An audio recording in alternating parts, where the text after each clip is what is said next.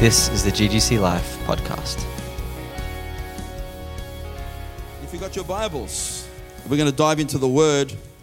We're learning about Word and Spirit. And I do want to read John 6. Let's use that as a launch pad. John chapter 6, verse 63. Jesus' words, okay? They're in red in your Bible. Today I'm going to try to teach you how to receive revelation knowledge from this Word. Okay?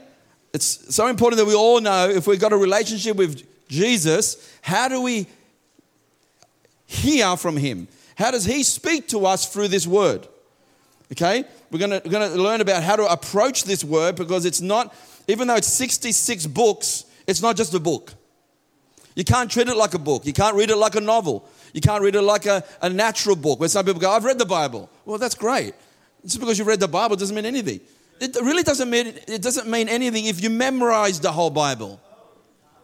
I'm serious. Some people got brilliant minds. I heard the Jewish children would memorize the first 5 books of the Bible. So it doesn't mean anything if you've read and memorized every single scripture, because that's not knowing the Bible, not knowing the author of the Bible. We're actually talking about the author, not just the written word. So it's really, really important you actually catch that. We're talking about knowing the one who wrote the Bible. And when we fellowship with the Word, we're not just reading the Word like head knowledge. We're actually fellowshipping with the one who wrote the Word. We're connecting. We're building relationship with the one who's the author of this book. Yes, there's 66 books written by 40 different men over a 1,500-year period. All speak about the same God, same heaven, same Jesus, same salvation, same hell, same. It's all themed together. Written by 40 different people on a space of 1,500 years. And there's so much connection, continuity, and theme in the Bible that must be the absolute Word of God. So, if you read verse 63, it is, Jesus said this, it is the Spirit who gives life. The flesh, talking about your physical flesh, body, profits nothing. Then he says, the words that I have spoken to you are spirit and they are life. So I'd like to present to us that the Word of God comes from the Lord Jesus Christ.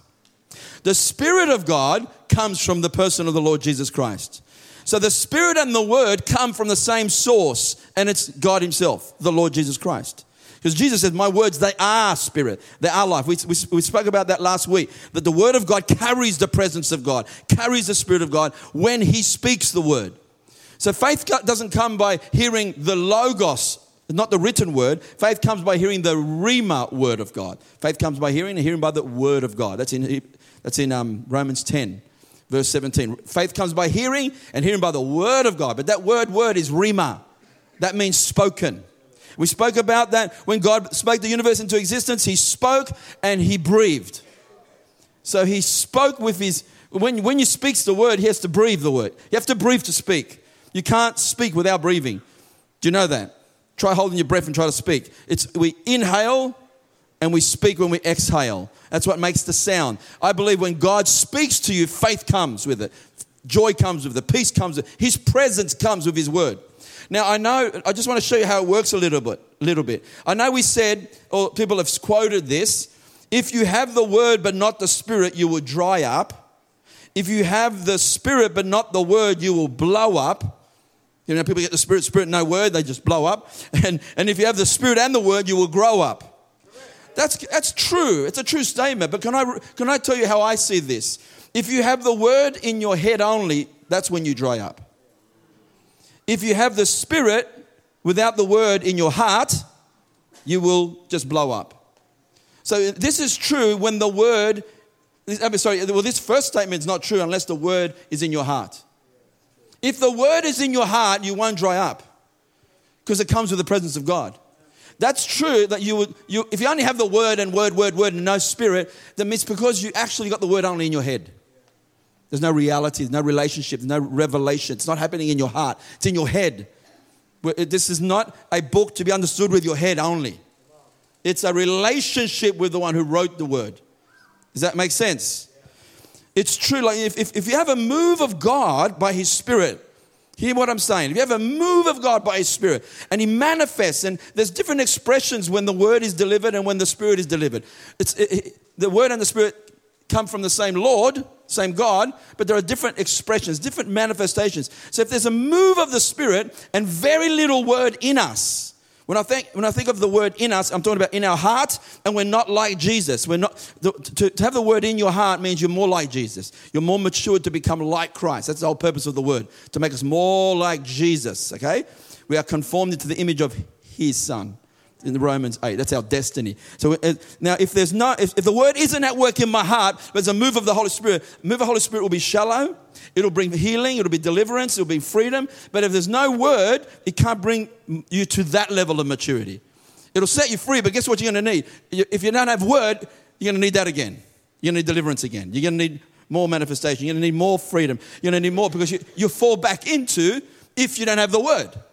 You need the word to transform you, to change you into to be more like Jesus. Now, if we do have the word inside of us, and I believe the Spirit's move can go deeper in our hearts. The move of the Spirit will go deeper to bring us more like Jesus. They work together. One's not more important than the other. That's my point for now.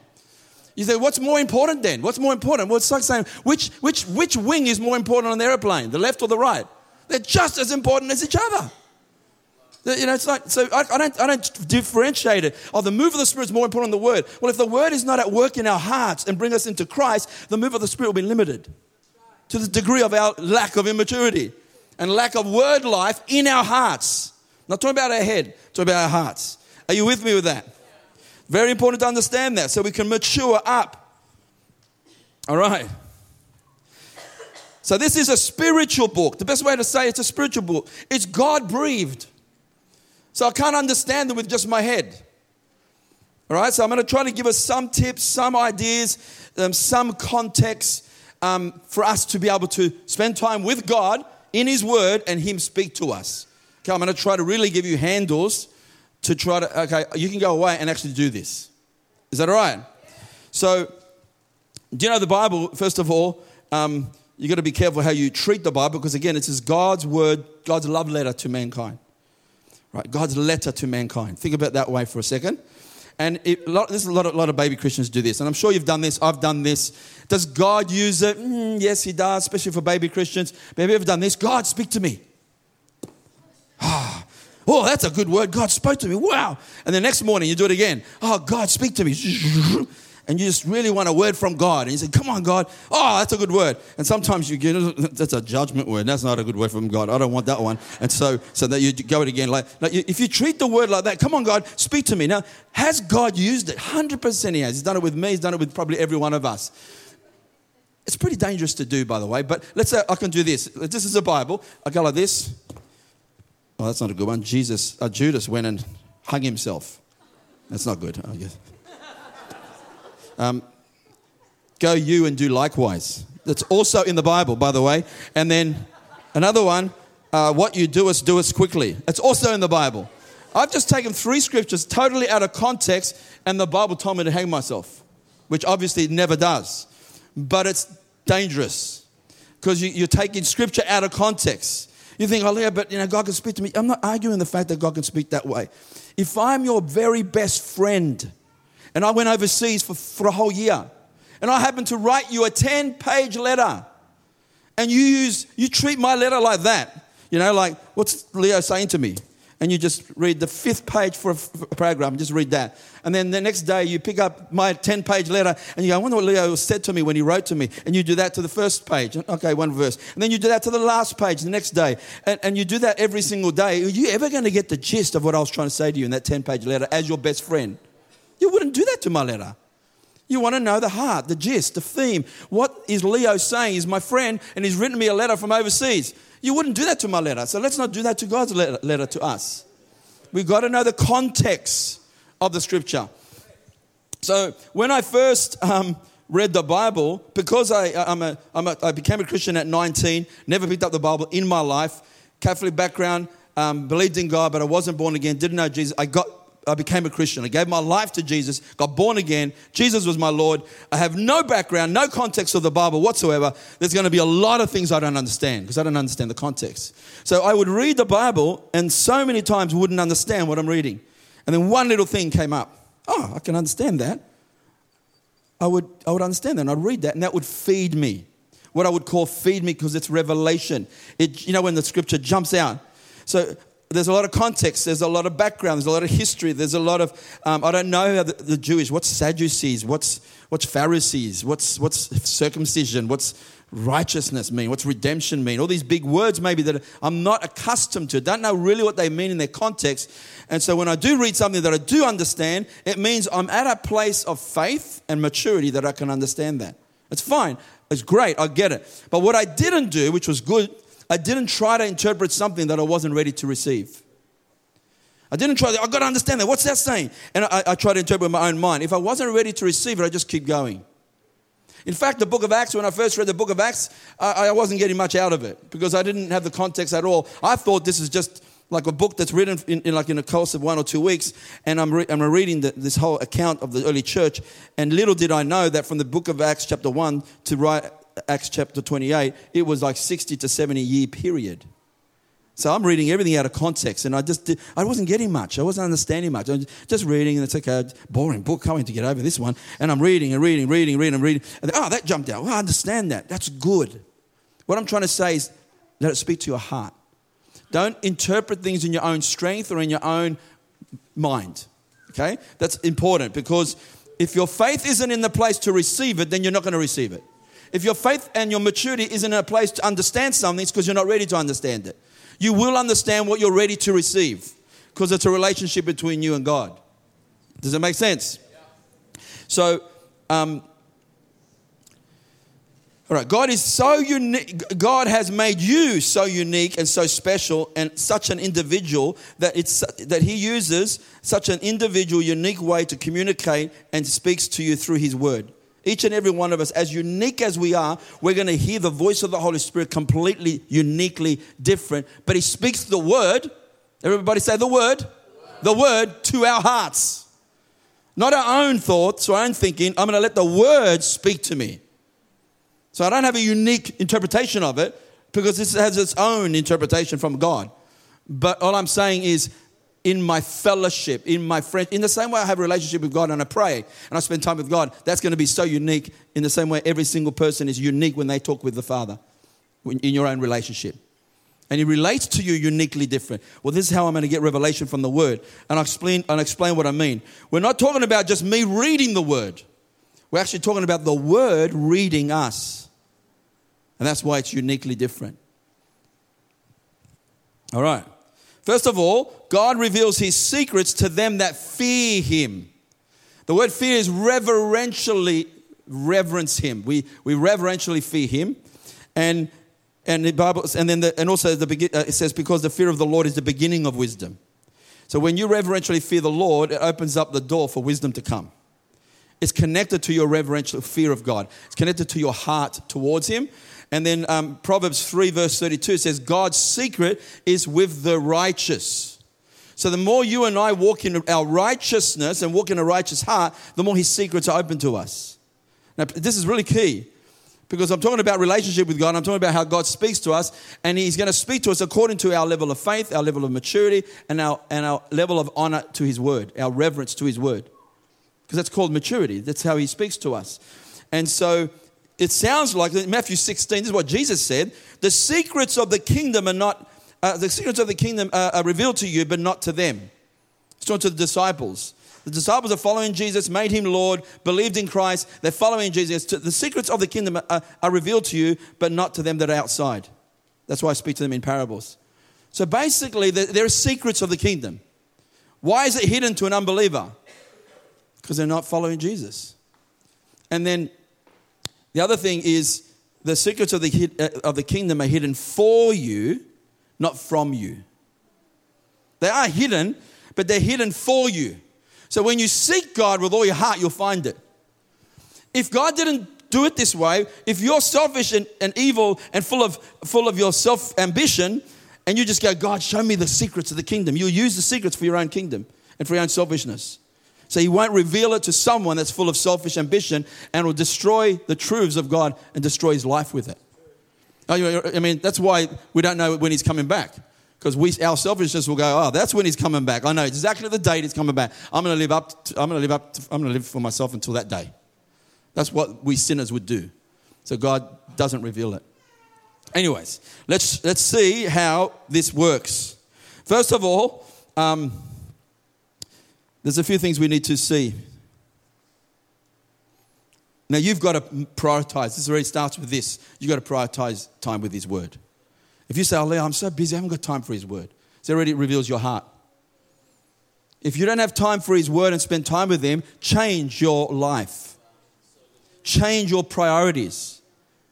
Can you see, like, why would God reveal his secrets and his truths of the way he runs the whole kingdom, which is the most valuable thing you'll ever have, to someone that says, I don't even have time to read the word? And it exposes our heart and our motives.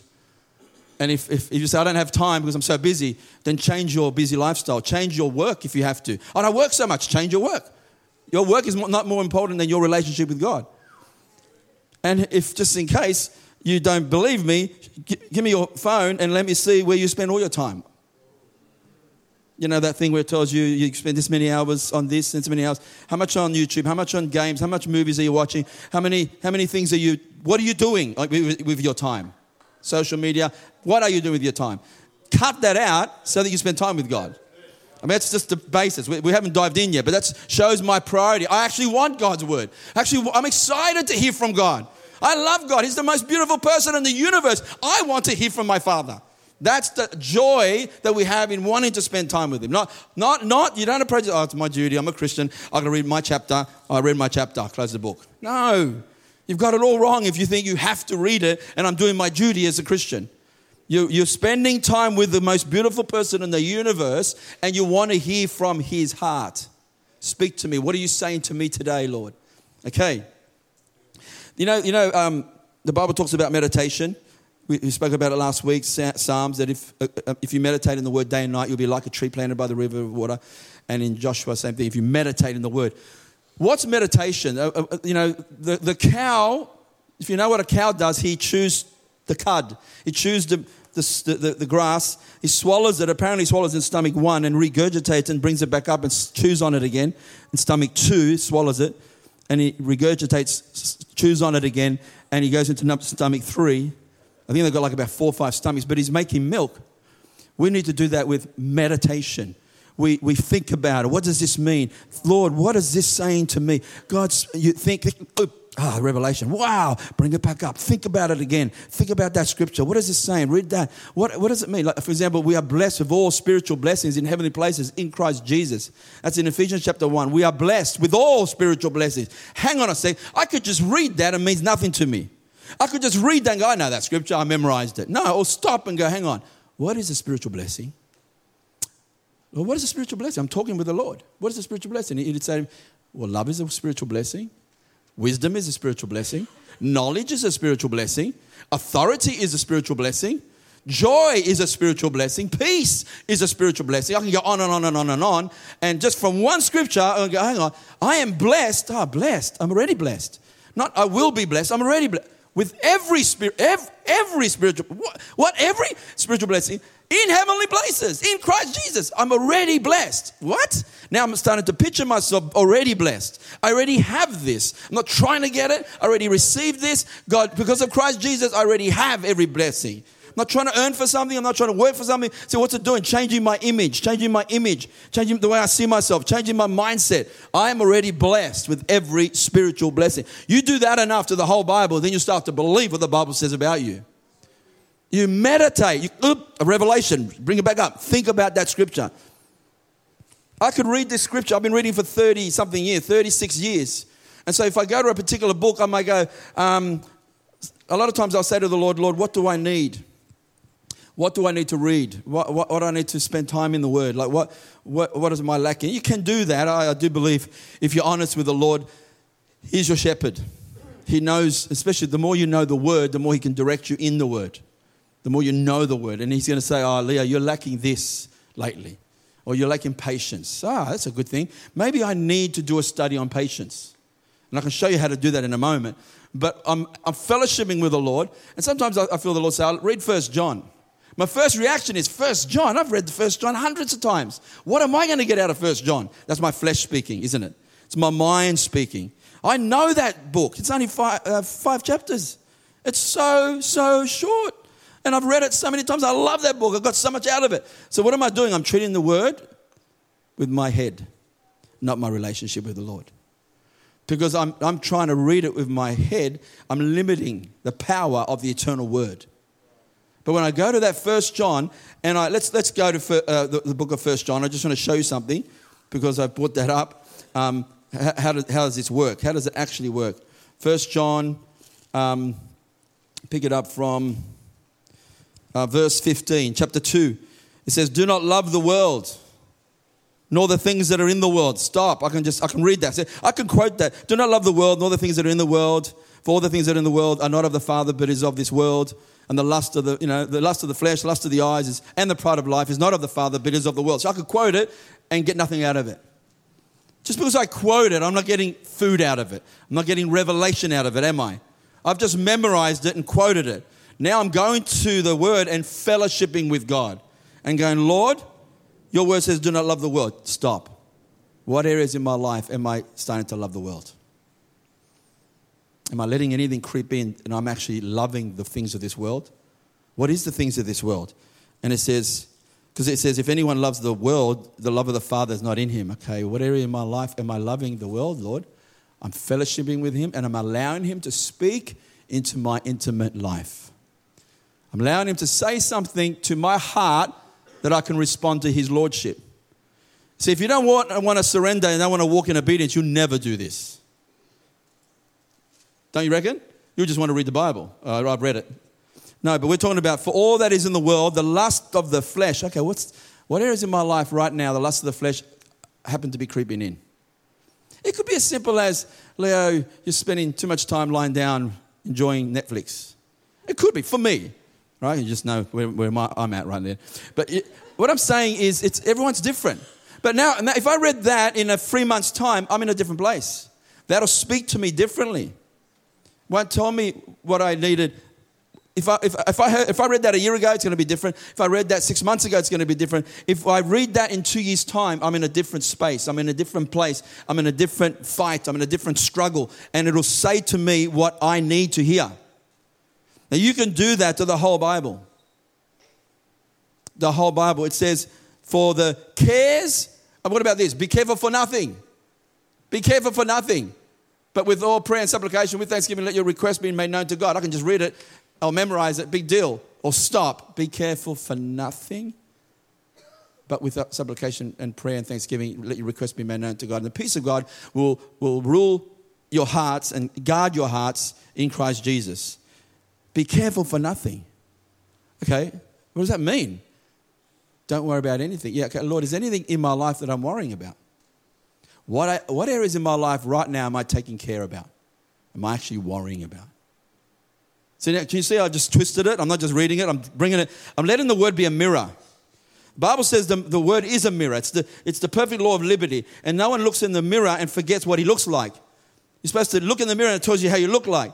So the mirror of the word tells me this is who you are in Christ Jesus. Wow! But you're supposed to fix yourself. Because if you don't look like that, you've got to change your life to look like what you look in the mirror. So that's why I'm asking these questions. You can do that to the whole Bible. Throughout the whole Bible, you can do that. And the Lord is, Psalms 23, quote it. The Lord is my shepherd. Or stop. Look, what areas in my life am I allowing you not to shepherd me? Shepherd. And he might say, Leo, you're looking for love and acceptance in relationship. I'm the one that gives you that. Just from that scripture. He can speak to me deeply, intimately, from one scripture that everyone quotes at funerals. The Lord is my shepherd. Or, Lord, what areas of my life am I not allowing you to be my shepherd? Where I'm taking my life in control and I'm trying to supply my need. So I read that 2 years ago, I'm in a different place. I'm going to hear different things from the Holy Spirit. I read it a year ago, I'm in a different place. I'm going to hear something different. If I read it yesterday, it's going to be different to today. And there's many ways as well in the whole Bible. You can do that to every single scripture, but it's obviously going to take on a different form. Like I said in the letters say, you are blessed with all spiritual blessings in heavenly places. I can stop and go, wow. I'm blessed with very spiritual blessings in heavenly places. That we have peace with God through faith in our Lord Jesus Christ. I have peace with God. Thank you, Lord, that I have peace with you. Thank you that right now I'm at peace. I picture what does it look like to be at peace with God.